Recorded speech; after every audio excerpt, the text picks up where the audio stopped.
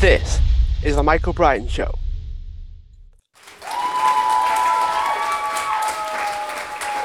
Hi everyone, welcome back to the show. And today's guest is David Meltzer, who's the co-founder of Sports One Marketing, formerly served as the CEO of the renowned Lee Steinberg Sports and Entertainment Agency. He is on a mission to empower over 1 billion people to be happy. David, thank you so much for agreeing to come on the podcast. Thank you for having me. It's been a long time coming, this interview. I've been watching your stuff for a while, and your main focus is on helping people be happy, which to a lot of people, that can feel quite strange initially, that's your angle, if you will, because you're a successful business owner. That's one of the main things that you're known for, aside from the sports side that we'll get to eventually. But why was happiness your angle? You know, it's more than just an angle, it's an inspiration for me. And when I define happiness as the ability to enjoy the consistent, persistent pursuit of my potential, not what other people want from me, what's missing or what I don't want, but simply my own higher self, my own introspective thinking, since you can't find outside of you what you can't find inside of you. And I saw that happiness itself was such an interference, meaning that people, so many of us, were committing suicide, anxious, depressed. And this is pre-COVID that I was on this mission. And so I clearly define, 4 values, 5 daily practices to help people do 3 things: make a lot of money, help a lot of people, and have a lot of fun. And I think that if I can empower 1,000 people like you and others to empower 1,000 to empower 1,000, 1,000 times 1,000's a million, 1,000,000 times 1,000's a billion, that I can create a collective consciousness of abundance, of people who make a lot of money so they can appreciate it and give it away to other people to help them. And more importantly, have fun, not take themselves so seriously, understand knowing their what, their who, their how, their now, and their why. What I really like about that is that helping people is how you empower them, like empowerment and a sense of doing right by people, if you will, is how you do that. But was that always your start? Was that always your intention, even when you were starting out in business? No, my intention when I started out at 5 years old with a single mom who worked 2 jobs and had 6 kids was to be rich. I wanted to buy her a house. I wanted to give for acknowledgement, for recognition. I wanted to be my mom's favorite child. And then 9 months out of law school, I was a millionaire. So I bought my mom the house and the car, and I continued thinking that money would buy me love and happiness, that I moved from the world of not enough, where things happened to me as a victim, into a world where I started buying things to be happy, buying more things if I wasn't happy, different things if I wasn't happy. I'd buy things to impress people if I wasn't happy. I'd even buy things to impress people I didn't like if I wasn't happy. And yet in that decade from 24 to 34, as I moved along the technology ranks, we sold our company for 3.4 billion. I ended up being the CEO of Samsung's phone division, and then ultimately the CEO of the most notable sports agency in the world, Lee Steinberg Sports and Entertainment. They made the movie Jerry Maguire about our firm. At that time, not only was I a multimillionaire, not only did I have access to everything and everyone, millionaires, billionaires, entrepreneurs, celebrities, athletes, and entertainers, but I truly believed money bought love and happiness. And I had to go through a transformation from where I was at that time, where I would give to receive as a trade or a negotiation. Instead, now I receive so I can give in this abundant world of more than enough of everything, not to me or for me, but through me for others. Do you ever find that intention shifts in people at a certain point? Because you mentioned a lot of it was to do with approval on wanting to make other people happy, but then the intention changes when you feel better. How often do you see that change in others? All the time. I think also that people do go through a quantum shift. It's a natural thing that we see in women and men at different ages. But that is a necessity of understanding you cannot find outside of you what you can find inside of you. One of the best pieces of advice I've ever gotten was to learn to love myself. That, instead of seeking love and looking for these things, that realize you already are those. So I always say, I am health. I am wealth. I am happiness. What am I doing to interfere with it? Is the shift in the paradigm and perspective that I have instead of trying to go get it. So is loving yourself then the starting point for changing that perspective? We've spoken about, doing things is fine, but your intention behind them changes when you feel better about yourself. So is loving yourself the lead domino, if you will? And how would you advise people start the process of loving themselves? Yeah, I think there's four steps in understanding how to find things inside of us that we want outside of us. And the first is gratitude. Gratitude's a superpower. It's the easiest way to change your life. If you say thank you before you go to bed and when you wake up for 30 straight days, I guarantee it'll change your life. But when I ask everybody here, do you think you can do that for 30 straight days? That's right. Take point 0.1 seconds of your day to say thank you. How many of you do you think could say thank you for 30 straight days? Everybody's raising their hand. But the truth is, by tonight, half of us won't say thank you. By tomorrow morning, another half of us won't say thank you. And within 3 days, almost all of us won't say thank you. Even though every great thought leader, I sit on the Transformational Leadership Council with Jack Canfield and Bob Proctor and all the people in The Secret, Reverend Beckwith and Oprah and Deepak and Sadhguru, and everyone tells you that saying thank you is the most powerful thing. It's free. It takes point 0.1 seconds. I've studied physics, quantum physics, and metaphysics, and yet I forget to say thank you. I forget every lesson I've ever learned. And so gratitude, that superpower, enables us to find the light, the love, and the lessons in everything, including ourselves. And it allows us to understand that there's love in everything. See, I don't work. I have activity I get paid for and activity I don't get paid for. And I learn to love every activity I do, or I won't do it. So I take the time to learn to love it, knowing that everything from taking the trash out to doing the dishes to going and playing a baseball game all have love in it. And why not take our energy and perspective to find the love, the light, and the lessons first, and then enjoy the activity we get paid for or the activity we don't get paid for? The second thing's forgiveness, right? Forgiveness gives us peace. The third thing's accountability, because that gives us control. Too many people live in blame, shame, and justification. They live in liability. Accountability gives you control. Ask yourself, what did I do to attract this to myself? And two, what am I supposed to learn from it? Tying us right back to gratitude and forgiveness.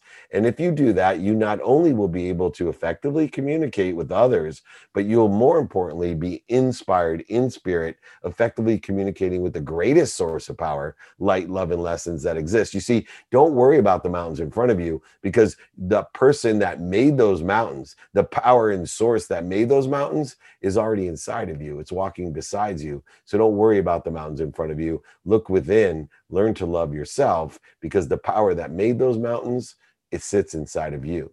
I had to take a minute just to process all of that. That was pretty powerful. And one of the key things that instantly came up was how important is it though that we actually revel in it? So many people will say thank you and not necessarily mean it as much as someone that goes, "Oh, thank you so much. That is fantastic. I can't believe you did that. How on earth did you find the time to do that for me? That is amazing." I instantly feel better already. And that's just because I've kind of dove in and really committed to saying thank you and to sort of really expressing my thanks for that. And yet there are people that just go, yeah, thanks very much, and then walk off, and that's kind of their total level of commitment, if you will. Straight away, my assumption is they're two very different things. How would you break that down and guide people to not just saying gratitude, not just feeling gratitude as if they're reading it from a textbook, but to really, really feel it and really express it at the same time. Sure. Well, number one, the truth vibrates the fastest. And so anyone that expresses gratitude in any form is already along the journey and along the way, and you're creating momentum for yourself in order to get better at it. Gratitude is a practice. It's like playing golf. So if you're at a stage in your life where you simply state gratitude, you're far ahead of everyone else. Your words still have vibration and frequency and power to it. Now, is it as powerful as someone like you and I that not only pay attention to gratitude and give it its lip service, but it give our intention, what we think, what we do, what we believe, even the unconscious competencies that we have, our own characteristics, our personality traits, our obsessions and addictions are all revolving around finding light, love, and lessons of being grateful, seeing things in a different perspective that is kind, doing good deeds. But I will credit the majority of the people who have lowered the bar to get the practice and the process started.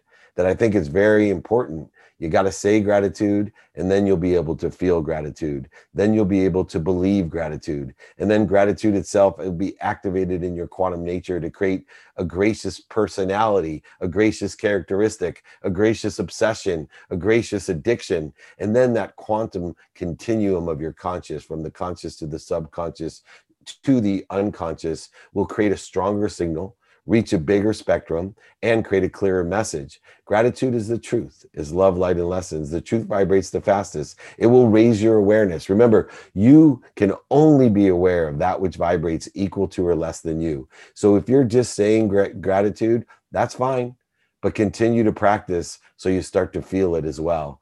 And then you start to live it, you start to obsess on it like you and I have, and exponentially, it'll aggregate upon itself, and you will have all the productivity, accessibility, and gratitude, happiness in your life. You'll be able to make more money, help more people, and have more fun.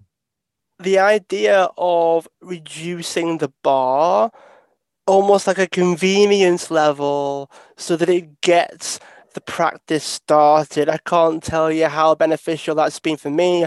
Everyone that will be benefited from just saying, right, maybe are my standards too high?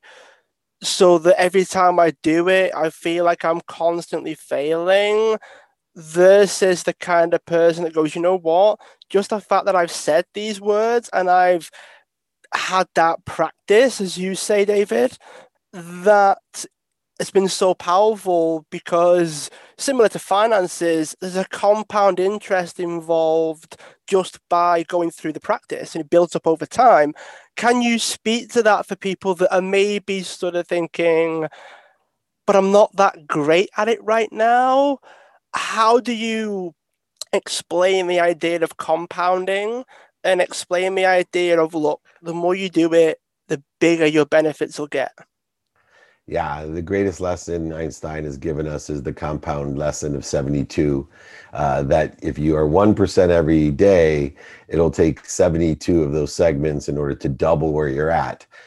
Now, what I always say is the aggregate or the acceleration or the segmentation, this compound interest effect, it works in the negative behavior's favor. What does that mean? Is that it takes 90% of your effort just to get to 25% of where you want to be. 90% of the effort it's going to take, it will only get you to 25%. So 99% of the people quit before they get to 25% because they start listening to other people. They start looking at what they're missing. They start looking at what they don't have. The inner voice starts taking over and saying, you're wasting your time. You're never going to get there. And even after they get to the 25%, which on average is when you at least can recognize some sort of advancement, progress, or achievement, another 99% of the 1% quit before they get to the 50% mark.